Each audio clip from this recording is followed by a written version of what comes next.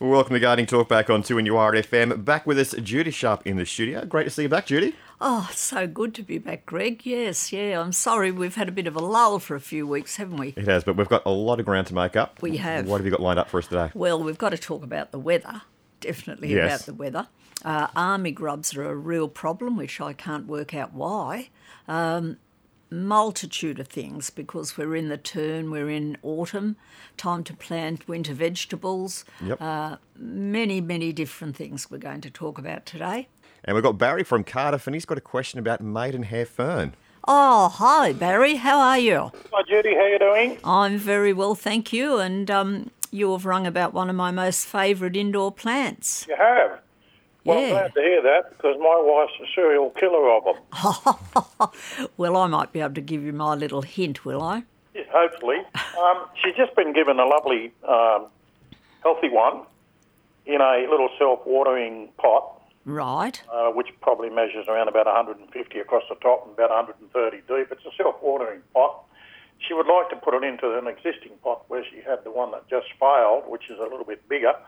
So my first question would be, should I leave it in the existing pot, which will fit inside the bigger hexagon one that she's got? The answer from Judy is no. Look, I'm not a great fan of self-watering pots because the water's in the bottom and you need to wait for the roots to grow to get down into the water. Right, fair enough. So I think she should just repot it into the other pot in a very good potting mix, a premium one. Yep. And it doesn't hurt with maidenhairs even to put a little bit of peat moss in. Okay. Into So the the mix. existing soil that it came in, should I replace that with good premium? No, because then you're going to wash the soil off the roots, aren't you? That's what I thought. It would only be the extra that it needs. That's exactly right. And even get a bit of peat moss and put it on the top. So when you water it, the peat moss is going through. Yep. But to be honest, and I shouldn't confess this on radio, I only have two indoor plants, Barry. One's a Philodendron Birkin and the other one is a maidenhair. Right, okay. But at home and at our nursery, what we do, we don't, it's not a case of regular watering even, which we do, of course, but we always have a little bottle, a little spray bottle handy. Yeah, yep. And when we walk past the maidenhair, we often give them a spray with a spray bottle on their leaves because you're probably looking at that plant now and you realise the leaves are very fine. They are. In fact, I was going to ask you about that because on the label, and other people have said over the years that you shouldn't wet the foliage, and then you read on the same label to mist it, to create humidity. No, that's exactly right. You do miss them. You do? Yeah, we never lose one at the nursery and, we've got quite a few in stock and we never have one that dies on us, but I'm sure it's just the regular misting. So I do that at home too. Okay, well, we never used to do that in the past. Well, see, now you've got to forgive her. No one's ever told her to do the right thing. Well, that's right. So she's been using a mixture of Epsom salts, about 2 teaspoons in 1 litre. Why is she doing that, Barry? Because a neighbour has success with maidenhairs, and that's what she does. That's the only... Right. Yeah. Oh, look. Ask you about that, or maybe a bit of power feed or Yates 5, or just plain water to water it, Judy. What do you think? Well, at home and at work, we use a product called Searles Flourish for green plants. Searles Flourish, okay. Yeah, but you never over-fertilise maidenhair. Okay. They don't really like a lot of fertilising, so you just follow the instructions on that packet. Will do. Okay. And if I could just revert back quickly to the peat moss, I gather you don't mix that in the soil. I think you said to just put it on top. Yes, just put a little bit on top because you're going to put premium soil underneath. Yeah, gotcha. Okay, you've answered the question, so let's hope we have some success. Thank you very much. Well, I'll keep my fingers crossed for you, but it works for me, so... Okay. And as I said, I only have 2 plants at home because I do it all day, so... When I get home, you can imagine I don't want to be running all around the house watering, but everyone comes in and says, oh, that maidenhair looks great. Is it the position? And yes, mainly that's partly it, but I think it's just the watering, Barry. Okay, rightio. Well, we'll go with that. Thank you very much. You're quite welcome. Thanking you. Bye now. Bye. Bye-bye. We've got Kerry now from Cessnock, and she's got a question about the avocado tree. Hello, Kerry. Yeah, hi. Hi there. How are you? Very well, thank you. That's good. Well, you're better than my avocado tree. I've had it for 4 years. We've just had our first crop off it. We had about 30 avocados that were probably a couple of weeks off being ready to pick. Then with all the rain, the avocado tree has been standing in water. It's in the ground, so it's been standing with very wet feet for probably 6 weeks, 8 weeks. About 3 or 4 weeks ago, it started suddenly looking really, really sad. All the leaves just got real droopy and horrible, and I thought, oh dear, this is not good. I got some advice from a fellow at a local nursery. He said to pull all of the fruit off it straight away, sort of take the stress off it. So I did that, pulled all the avocados off, even though they weren't ready to pick. And he said to dig some gypsum into the ground around it, which I have done. But it has continued to deteriorate further and further, and I don't know whether it's gone too far. All the leaves are completely dead. The main trunk itself still appears to be greenish. The secondary branches still appear to be greenish. The smaller, like little twigs that all the leaves grow on, they are all quite dead. Is it too late? Is it too late? Can I do anything? Should I be pruning all the dead bits off and just leaving it look like a deciduous winter tree and hope for the best that it comes back, or has it already got 1 foot in the... Oh, no, I've probably got 1 foot in the grave, but... what do I do? Well, there is a secret that you never fertilise a sick plant, because when you do, you're making them work too hard to use the fertiliser. So, we won't do that. No, I haven't fertilised. Is gypsum a fertiliser? I thought. No. I'm just throwing this in for other people that are out there listening. Oh, right. No, I wasn't going to fertilise. No. I didn't know. It just looked so ugly and horrible. I didn't know whether... cutting all the dead bits off, it would help it, or it would, because the plant is struggling to maintain those dead bits that aren't going to come back to life. Oh, okay. So if it's green, there's a chance. But what I would suggest, whenever we get that amount of rain, and once we had a buxus hedge around a swimming pool, and it was on a slope. And when we had a lot of rain, the buxus hedge immediately went brown, and we started putting a little bit of dolomite around. Oh, okay. Not lime. Lime will burn it. A little bit of dolomite around, and that sweetens the soil up again and combats the amount of water the tree's getting. Oh, okay. Yeah. Is it too late to do that now? I would try, because that avocado, it must have been a graft to fruit that quickly.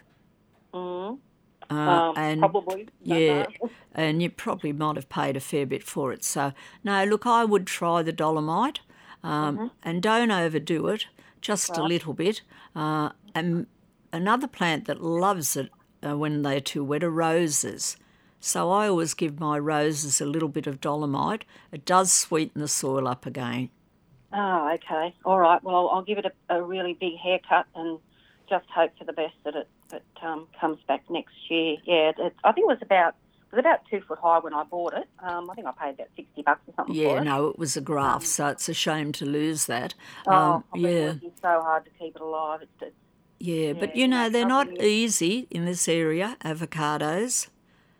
They drop their buds and their fruit very, very easily, and so do mangoes, because we get wind through at the wrong time when they're fruiting. But certainly this year, let's blame the rain. Oh, I couldn't believe the number of avocados that I had on it, and I thought, oh, wow, this is just awesome. And then we had all that stinking rain, and it's just it's just said, no, I can't do this. Well, at least you've tried. So let's do a little bit of dolomite now. Yep, And maybe if it seems to work, ring us back and let us know how it went. But I think, look, that's honestly the only solution I can give you at this stage. As I said, I wouldn't recommend any fertiliser, but do cut those brown tips off. All right, I'll do that. I'll get into it this afternoon. All right, thank you very much for your Thanks, help. Kerry. Good luck. Thanks. Bye-bye. Bye. So we've got Peter from Seahampton.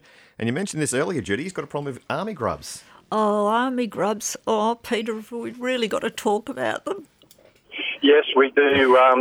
In the summertime, it was really sunny and rainy, so I went over the lawn every time that rained and put some super and nitrogen over the lawn, little bits about 2 weeks apart, and the grass just went bright green. I thought, oh, that's fantastic. It's going to survive. I won't have to feed again. And then March, it started to go brown. I thought, oh, it's just waterlogged because we've had too much rain. Oh, we haven't had much rain, have we, Peter? Well, it depends who you are. I'm sure we've had enough. Yeah, so I thought, I'll go and buy some army grub killer called Dead Grub, I think it was called, which was a really fine granule that I spread over the lawn. And I had to water it in, but I didn't have any problem. I didn't have to use a sprinkler because God provided some water for me. It's just, I don't know, it's like they're still active. They haven't taken the bait or the really fine granular stuff I spread over the lawn. Yeah, now what you need to do though, Peter, that granular's got to get down to the roots because that's where they're eating. Yes. Yeah. Now, I have to confess, I've been talking to Greg about this before we went on air. I have never known army grub to behave like this in all the years I've been in the nursery. Normally we get army grubs, as you will know, when it's hot and dry. They don't. Why they're out now, still in April, and they're still hatching. People are coming in and out all the time. I see little butterflies flying around, or not butterflies, but the little moths. Yes, well, you know, they're probably adding to it. But the secret is to hit them with the army grub killer about every 10 days. That's their hatching cycle. Okay. And when you're using it, are you putting it on the entire lawn? Yes, covering the whole lot. Yeah, it's surprising the number of people that only go and put it on the brown parts, which is not going to... I thought, well, they're in the ground part, but there's heaps of green stuff left, so... Yeah, you did the right thing. When they're in the ground part of the lawn, they're not going to be there. They've moved on. They've eaten it. Yeah, that's why they're called army grubs. But the other thing, Peter, is, you know, what I find works very well is applying sea sol to the root system. So where you've still got green grass and your brown patch, apply it across the green and onto the brown, and that might stimulate the roots to grow again. Okay. Oh, fantastic. I'll give that a go. I hadn't thought of that one. Yeah, but do the every 10 days repeating at the moment. I mean, you know, we had a conversation at work yesterday. Oh, should we order any more army grub killer? I said, to the young man that was doing the order, I said, army grub will be finished. And just as I said it, a man came in and said, oh, quick, give me army grub killer.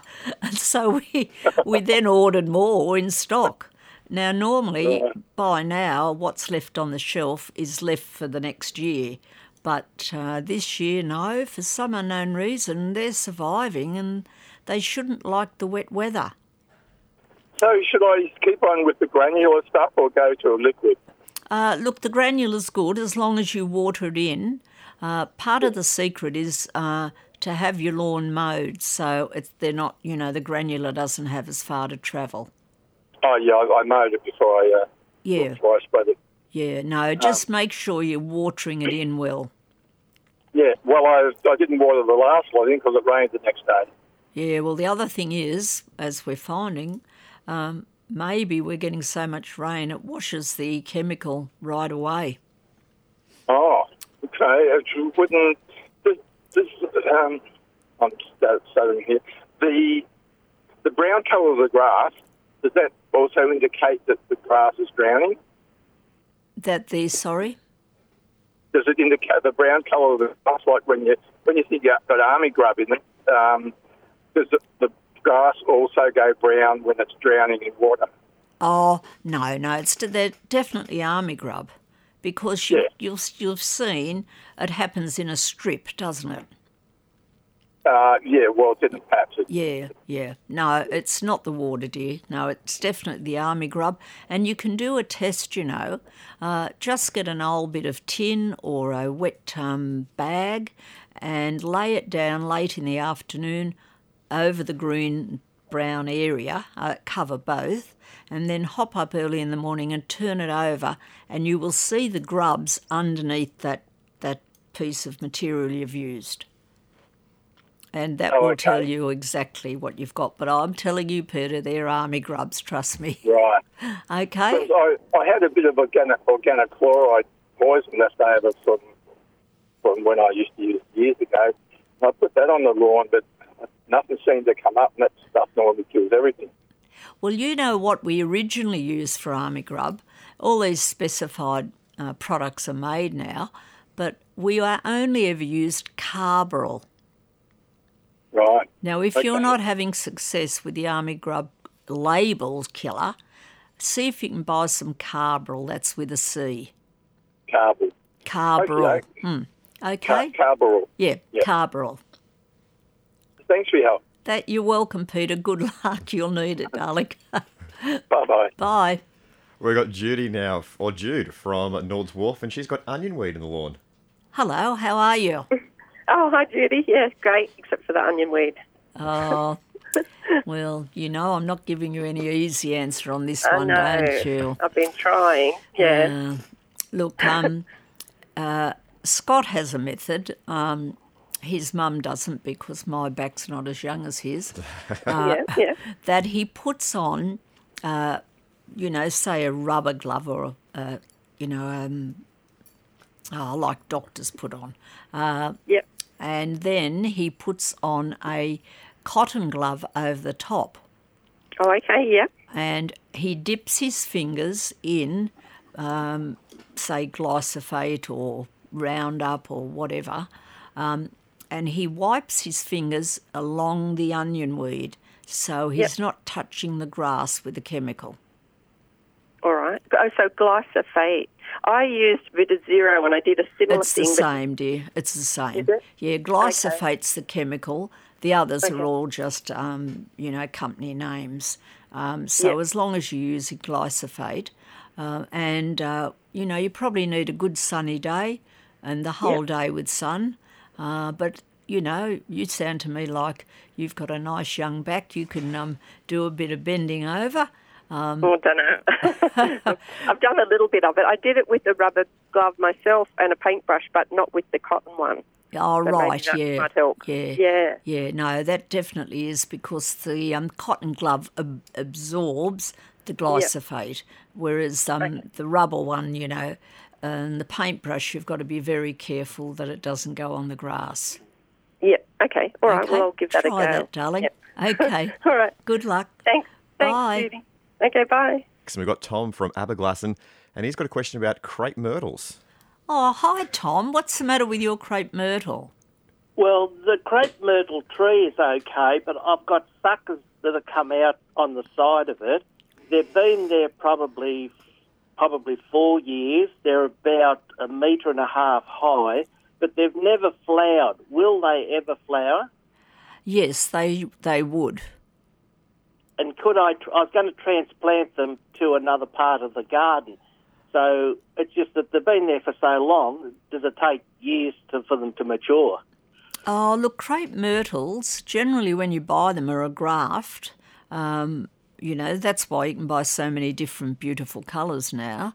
But when plants sucker, it often means they're looking for water. Would that be the case?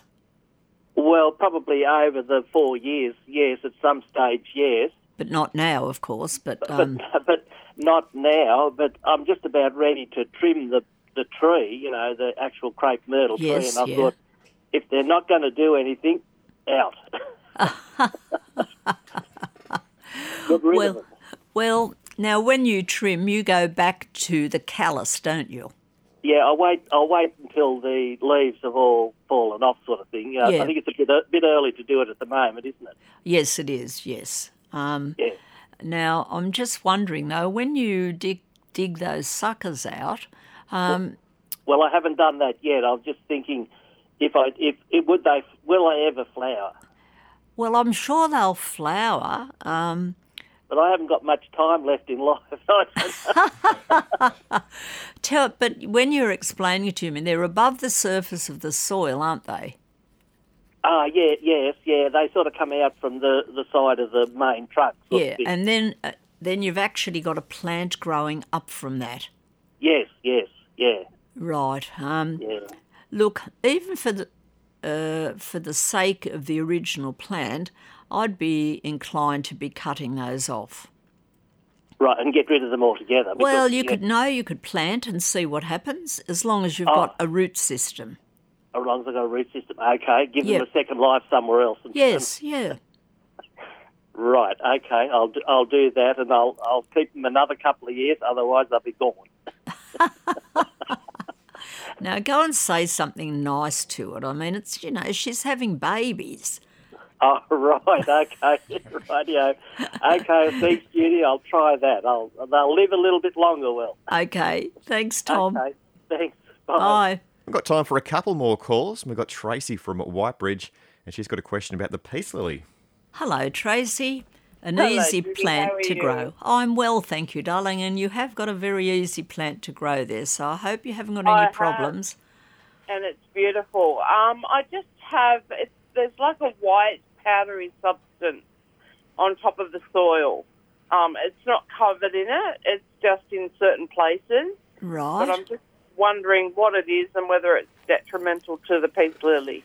Now, Tracy, could it be mealybug? I don't know. Well, you know, mealybug. Well, you sounded so knowledgeable to me, I thought you'd know what that was. No. No, it's like mealybug is like you've dropped flour. Okay. A lot of people describe mealybug as, oh, my plant's got flour on it or my plant's got rice on it. Oh, okay. And- Well, I did have a flower on it until recently, and then it passed away. So I cut it off. And but it's been on there for quite some time before even the flower came up. Right. It doesn't seem to be harming the plant, so I just haven't done anything about it. I just water it once a week, and it seems to be thriving, new leaves, and it's just beautiful. Yeah. But Well, if it was mealybug, it'd be very unhappy because the mealybug would be getting all over the leaves. So perhaps you've just got a fungal disease on the surface. So why not try this? Just get a knife or something and try and turn that over and clean it off, but turn the soil over. It might be just letting you know it needs a little bit of fresh air. okay, I'll do that then. Yeah. That's Otherwise, Tracy, you could. I'm more than happy if you want to take a photo of it and send it in here or to the nursery, whatever you like to do, darling, because sometimes that gives us the clue, and it might be too big for you to pick up and bring in. No, it's still in quite a reasonable sized pot that's easy to lift. Oh, okay. Well, look, why don't I'll you? do that then. Yeah, bring it in and let me have a look at it, dear. Yeah, I'll do that. Thank you so much, Judy, for your help. You're welcome. Have a good day. Bye. Thank you. Bye. Gee, we've got Lynn now from Cameron Park, and she says her mandarin leaves are going yellow. Oh, hi, Lynn. Poor dears. They're just Hi, Judy. Yes, it's only 1 year old, and it was a mandarin for a pot. It is in a large pot, but I've noticed from the bottom going up now, it's losing its green, and I'm thinking, before I do anything to fertilise it, what am I missing? What element is it missing? Well, tell me, have you fertilised it at all? I did And did you use citrus food? No, because I've got a lemon and an orange and a kumquat, and I don't use that. To be honest, and I don't know if this is right or not, but I usually give it a bit of blood and bone and a bit of soluble pellets, sort of, not together, just a little bit apart, you know? Yeah, no, that's fine. The blood and bone shouldn't hurt it. And they're in pots, but are they in the sun? The mandarin, is it in the full sun? From about, in the summer it was in probably from 10 or 11, but as it gets to winter it'll be only from like 12 or 1 till the sun goes down. It's on the west side. Yes, yeah, although that should be all right. Let's try this, Lynn. And I'll get a pen. Right. Okay, ready? Yep. Now, I've got a little lime growing next to my standard roses. Yes. And when I feed the standard roses with a product called Sudden Impact for Roses, yes, I give it to the lime as well. Oh, good. I have seen that. Yeah, now people say, but it's rose food. But the secret is it's alkaline, which citrus-like. Ah, yes. Okay, so you probably find a small packet of it somewhere, and you could give it to all of those citrus. Yep. I knew there was something missing, and I thought before I go and do anything, it's only got about 8 mandarins on there, probably the size of a golf ball at the moment. Right, yeah, well, there's still... One did drop off, though, but I thought, hello, too much rain. Yeah, well, the rain hasn't helped, of course. I thought it might be leaching it out of the pot, Yes, but so if you're going to do the sudden impact, don't do the blood and bone, darling. Oh, right. Oh, that's all right, because my dog, I've got a very large dog, and she absolutely loves sticking her nose in blood and bone. For the blood and bone, yeah, they do. I know, and she's a terror. She's born with a hungry gene in her brain, I think. Look, thank you so very much. You're welcome, Lynn, and I'm sure you'll be able to find that Sudden Impact. It's a regular product that's sold. All right, then I will. Thank you. You have a lovely Easter. Thank you very much, Lynn. I appreciate that. I have Friday off, but then I'm on the rest of Easter. Oh, there'll be plants being bought for Easter. Cyclamens, they're good for Easter plants. They are, and thank you for that, because we have some magnificent ones in. Lynn, you've just given me a little promotion there. Oh, thanks. Thanks, darling. You have a lovely Easter too. You too, darling. Bye-bye. Bye. Cheers, thanks, Lynn. Well, we're almost out of time at Judy Sharp for another week of Gardening Talkback, but before you do go, you mentioned something about planting our vegetables. Oh, yes. Yeah, our winter vegetables. Yeah, winter vegetables. So what's your favourite? Well, as I mentioned earlier, don't mind cauliflower. It gets a bad rap. Okay, well, you know the secret to growing cauliflower. No, I don't. Well, when they get those lovely white heads, you actually use their big leaves to wrap up over the white head. Yep. So that the sun isn't burning the head of the cauliflower. So when you're buying them in the fruit shop, the supermarket, and they've got those lovely white heads, if you've been out on the farm, you'd think, gee, this is weird. Surely they're not burnt on top. Yeah, so you wrap the leaves over the top. Right. But you also should have put poultry manure in the soil a week before you've planted. Have you done that? No, not as yet. I will do that this afternoon, I promise. Very good. Okay, Judy thanks, Sharp, Greg. thank you very much. We'll catch you next week, maybe. Maybe, yeah, if I'm lucky to be let out again. Thanks for listening to this podcast from 2NURFM at the University of Newcastle. You'll find them all at 2NURFM.com.